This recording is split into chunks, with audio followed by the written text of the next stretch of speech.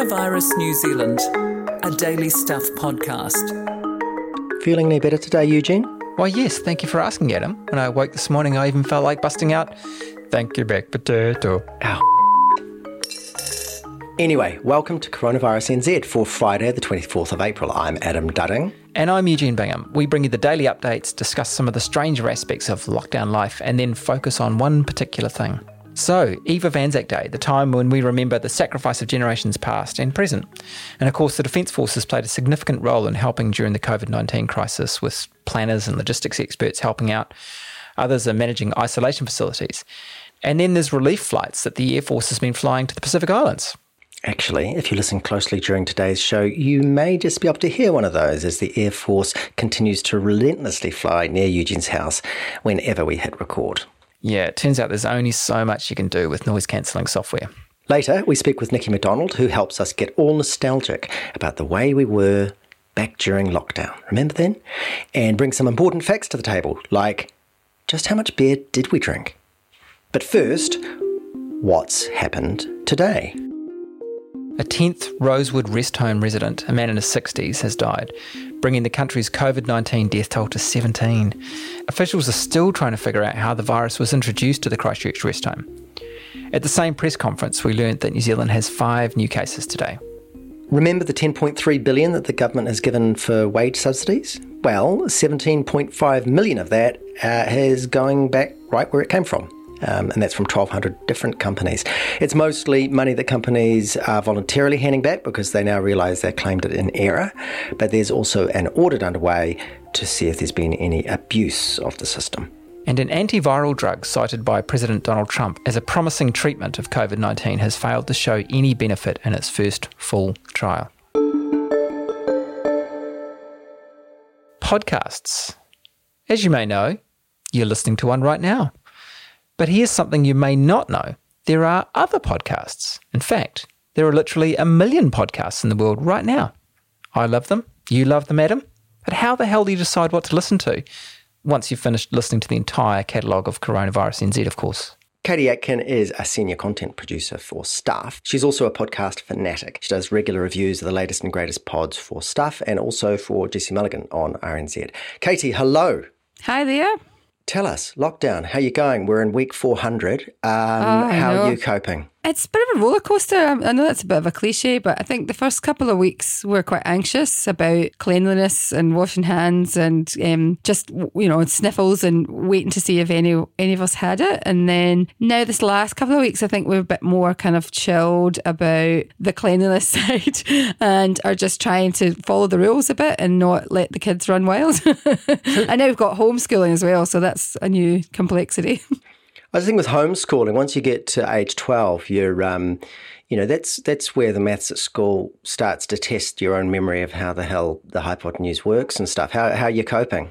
I've been tested by the maths at school from about 8, I think. And so the reason we've got you on is because you are a podcast expert.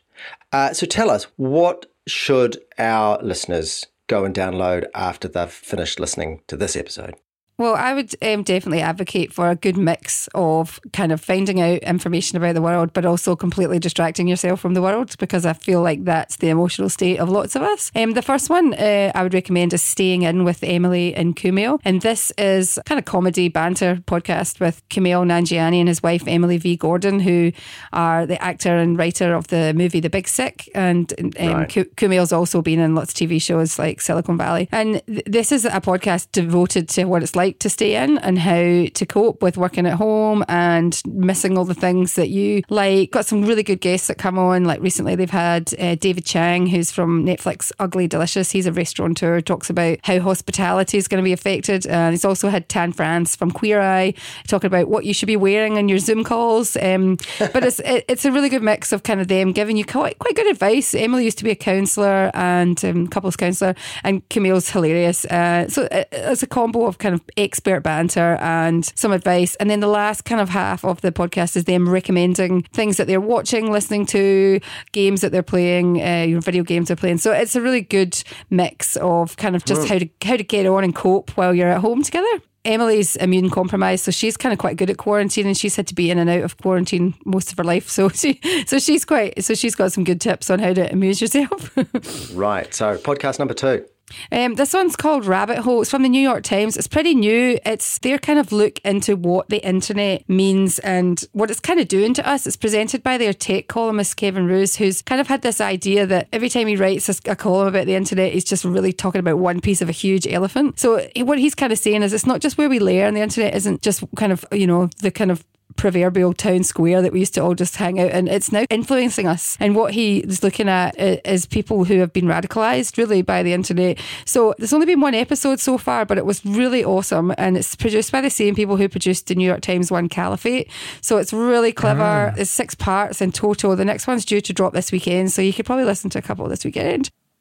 I haven't listened to it myself, but a friend who did mention last night that Christchurch comes up. Yeah, in the trailer they talk about the Christchurch shooting and the mosque shooting and how that, in particular, how that person used the internet and how they potentially were radicalised and had followers watching what he was doing. So yeah, definitely that they use that as an example as something that was obviously really heavily publicised. But the whole kind of podcast came about from an article that Kevin wrote about the making of a YouTube radical, where he actually wrote a big interactive. I remember that story. Yeah, so that's what forms the first episode. So I think there'll be more to follow with that. And I've actually really enjoyed listening. I've actually listened to that one twice already because I'm desperate for another episode.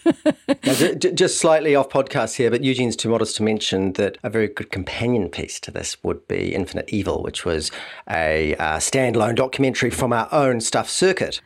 Yeah, I've actually listened to the first episode. I definitely could draw some parallels to the stuff that you guys had already done with Stuff Circuit. Podcast 3 through 5. Okay, so these ones are just nice little snackable ones. This one's called Nothing Much Happens, and it's basically bedtime stories for grown-ups. So lots of people I know have had problems sleeping during this pandemic.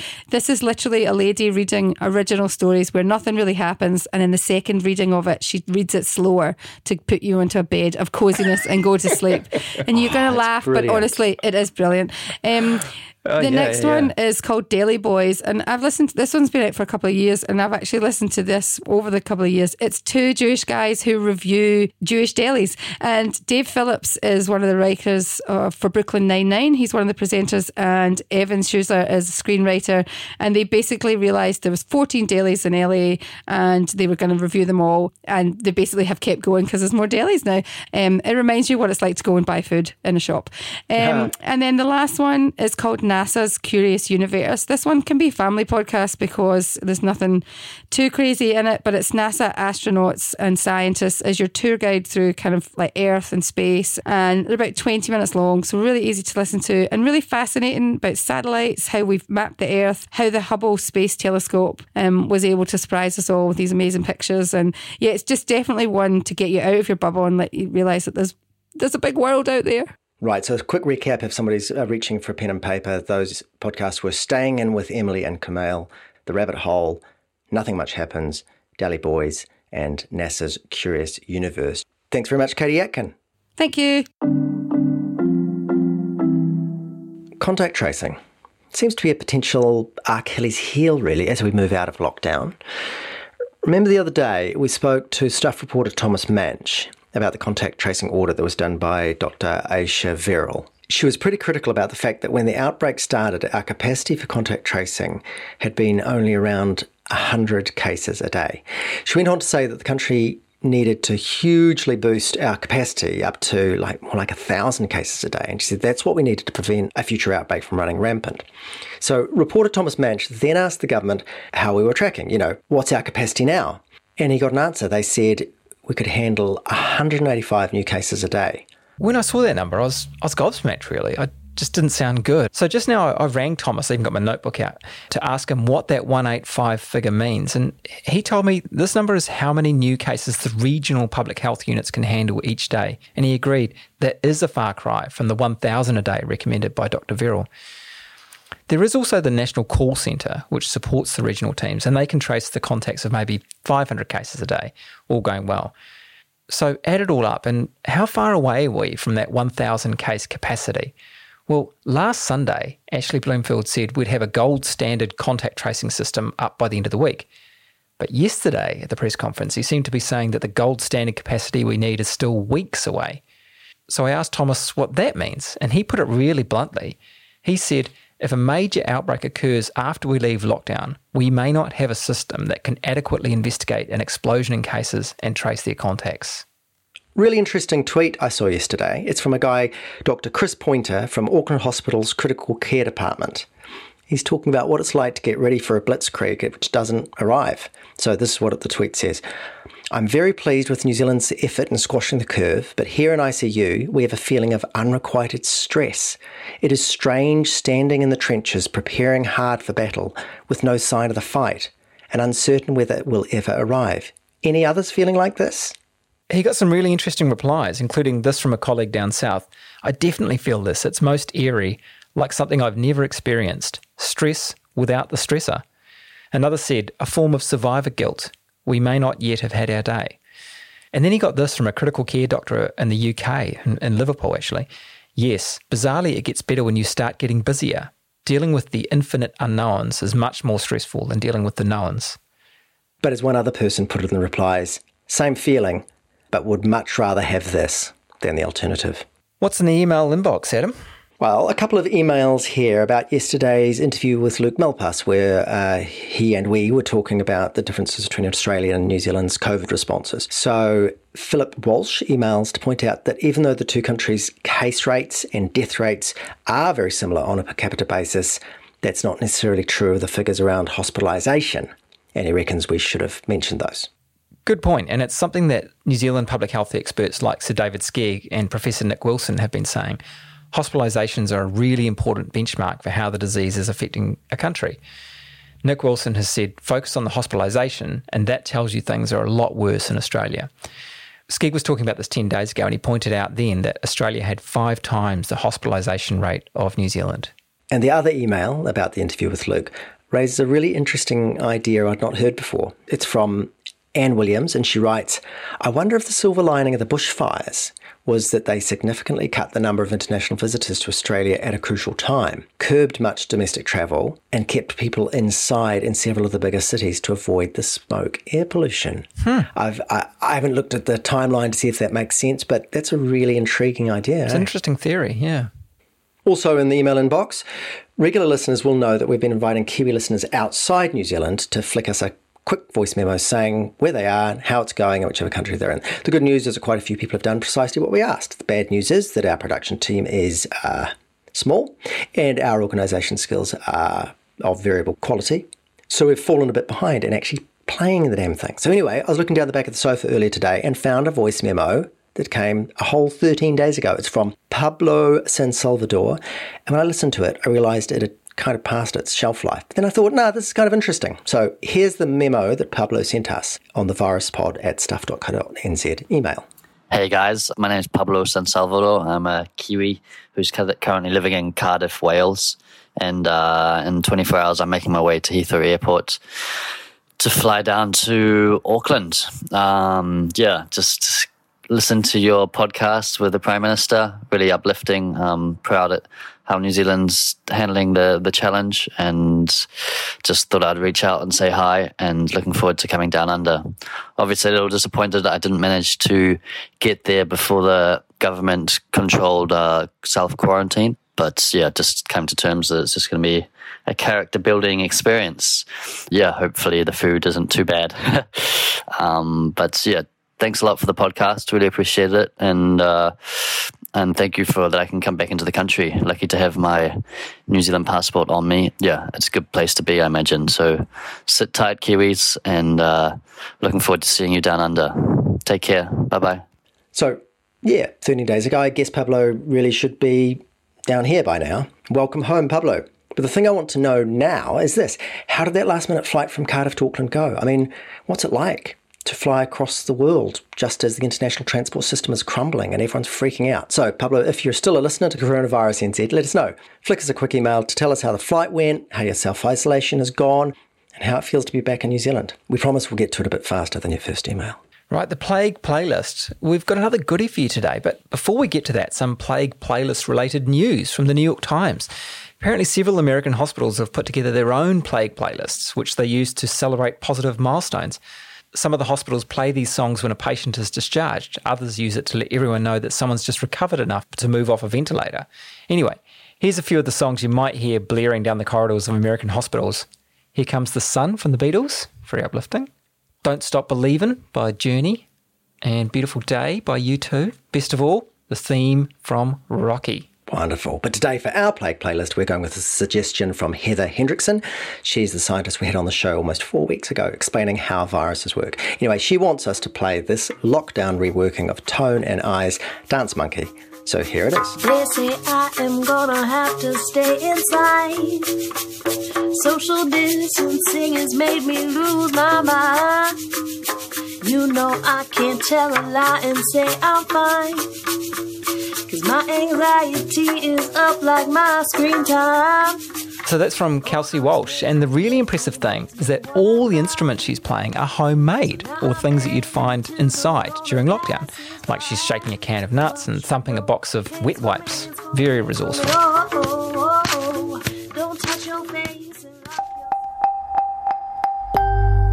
If you're of a certain age, I am, and Adam, you're older than me, so you'll certainly remember. You'll know what I mean when I talk about carless days. It was a time in the 70s, during the oil crisis, when Kiwis had to nominate a day each when they wouldn't use their car. There was even a sticker you had to put on the windshield, so it might say Tuesday, and that meant you couldn't roll around in your Morris Minor or your Datsun Sunny or whatever it was on a Tuesday. Seems weird, right? And when you try and explain it to your kids, they go, whatever, that's just too strange to be true. That's kind of what we're living through now. In years to come, we'll tell our grandkids, hey, there was this time when we all had to stay home for 4 weeks. Yeah, and of course, we've done things a little bit like this in the past. At the very beginning of the lockdown, I was talking to my mum and she said, oh, well, in 1948, we did that. We went home for 4 months. It was a polio epidemic. These weird, unnatural times come around from time to time. So Nikki McDonald is a Stuff journalist in Wellington, and she's done this piece which really captures what this lockdown has been by the numbers. What she's gathered together is like the evidence that we're going to need to cite to convince our grandkids, no, really, this did happen. So, Nikki, welcome.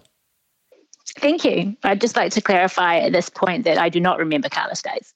What a burn. What a burn. Hey, for starters, you've had a hell of a lockdown. I mean, the Cook Strait tried to eat your house.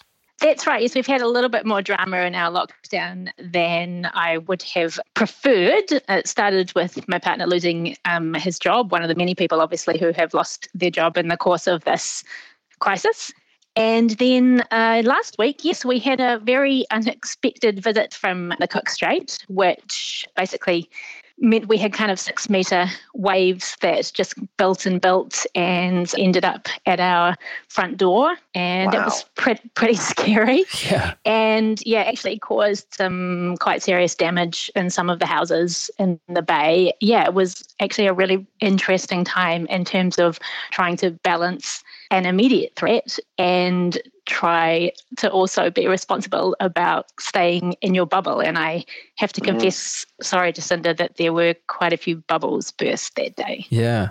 Where are you in Wellington? We live in Awhirra Bay, which is on the south coast, so literally kind of looking straight out onto Cook Strait, and that does make us vulnerable to those southerly swells. But what was really bizarre was that there was no storm that came alongside it, so it just literally came out of nowhere on this amazing blue sky day. Wow.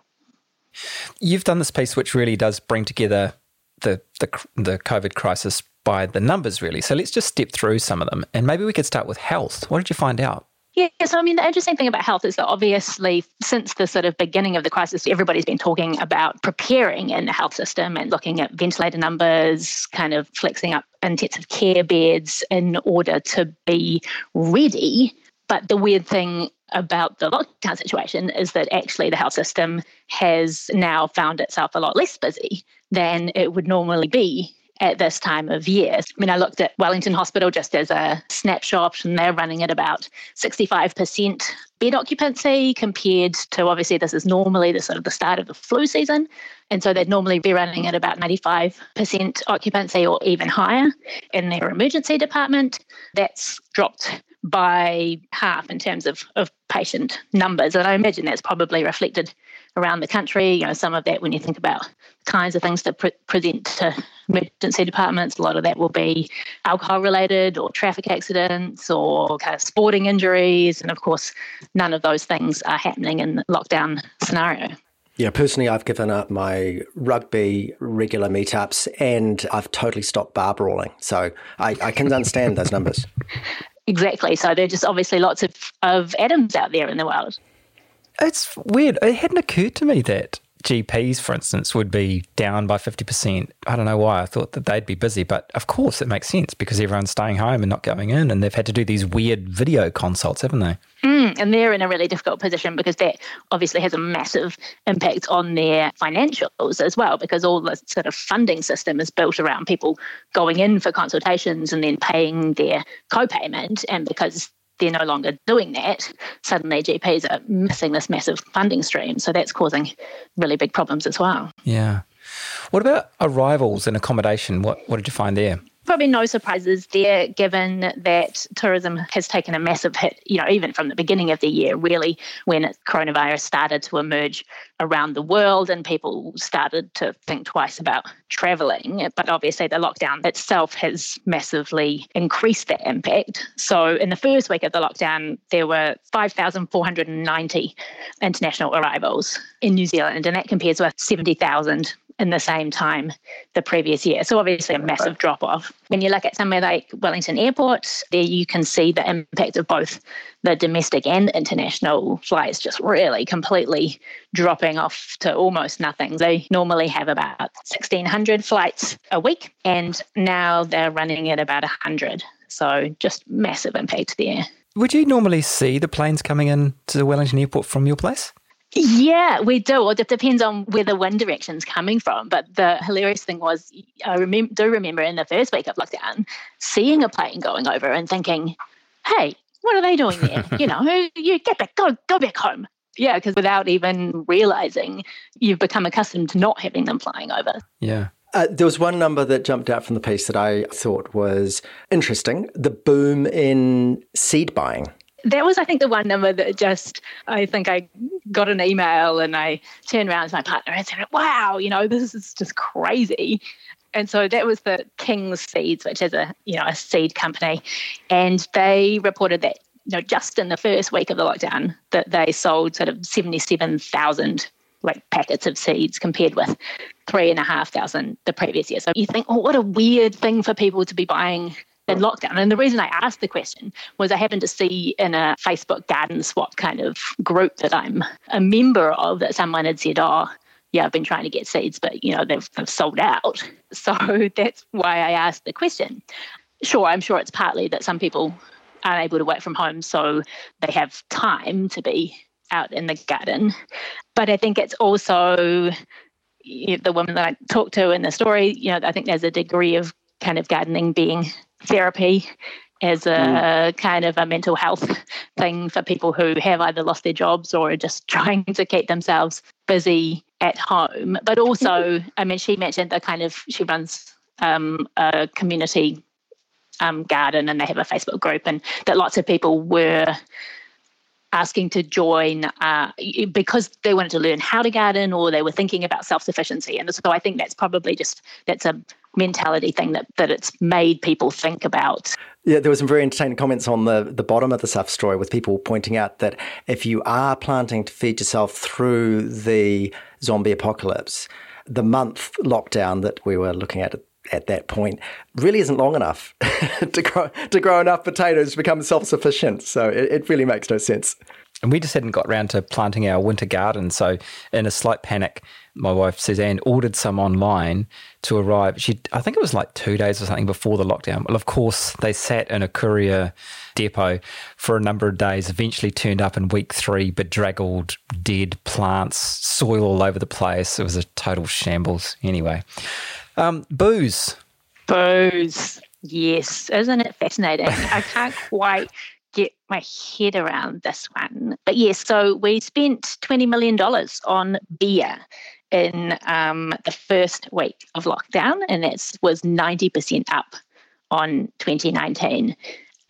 So I don't know whether it's because people have to drink at home because they can't go out to bars, whether they're drowning their sorrows, honestly, whether they think that there's going to be no more beer in the world and they're stocking up. Fascinating. I loved the photo that I saw from somewhere in Britain, I'm not sure where it was, but of entirely empty beer shelves apart from the Corona.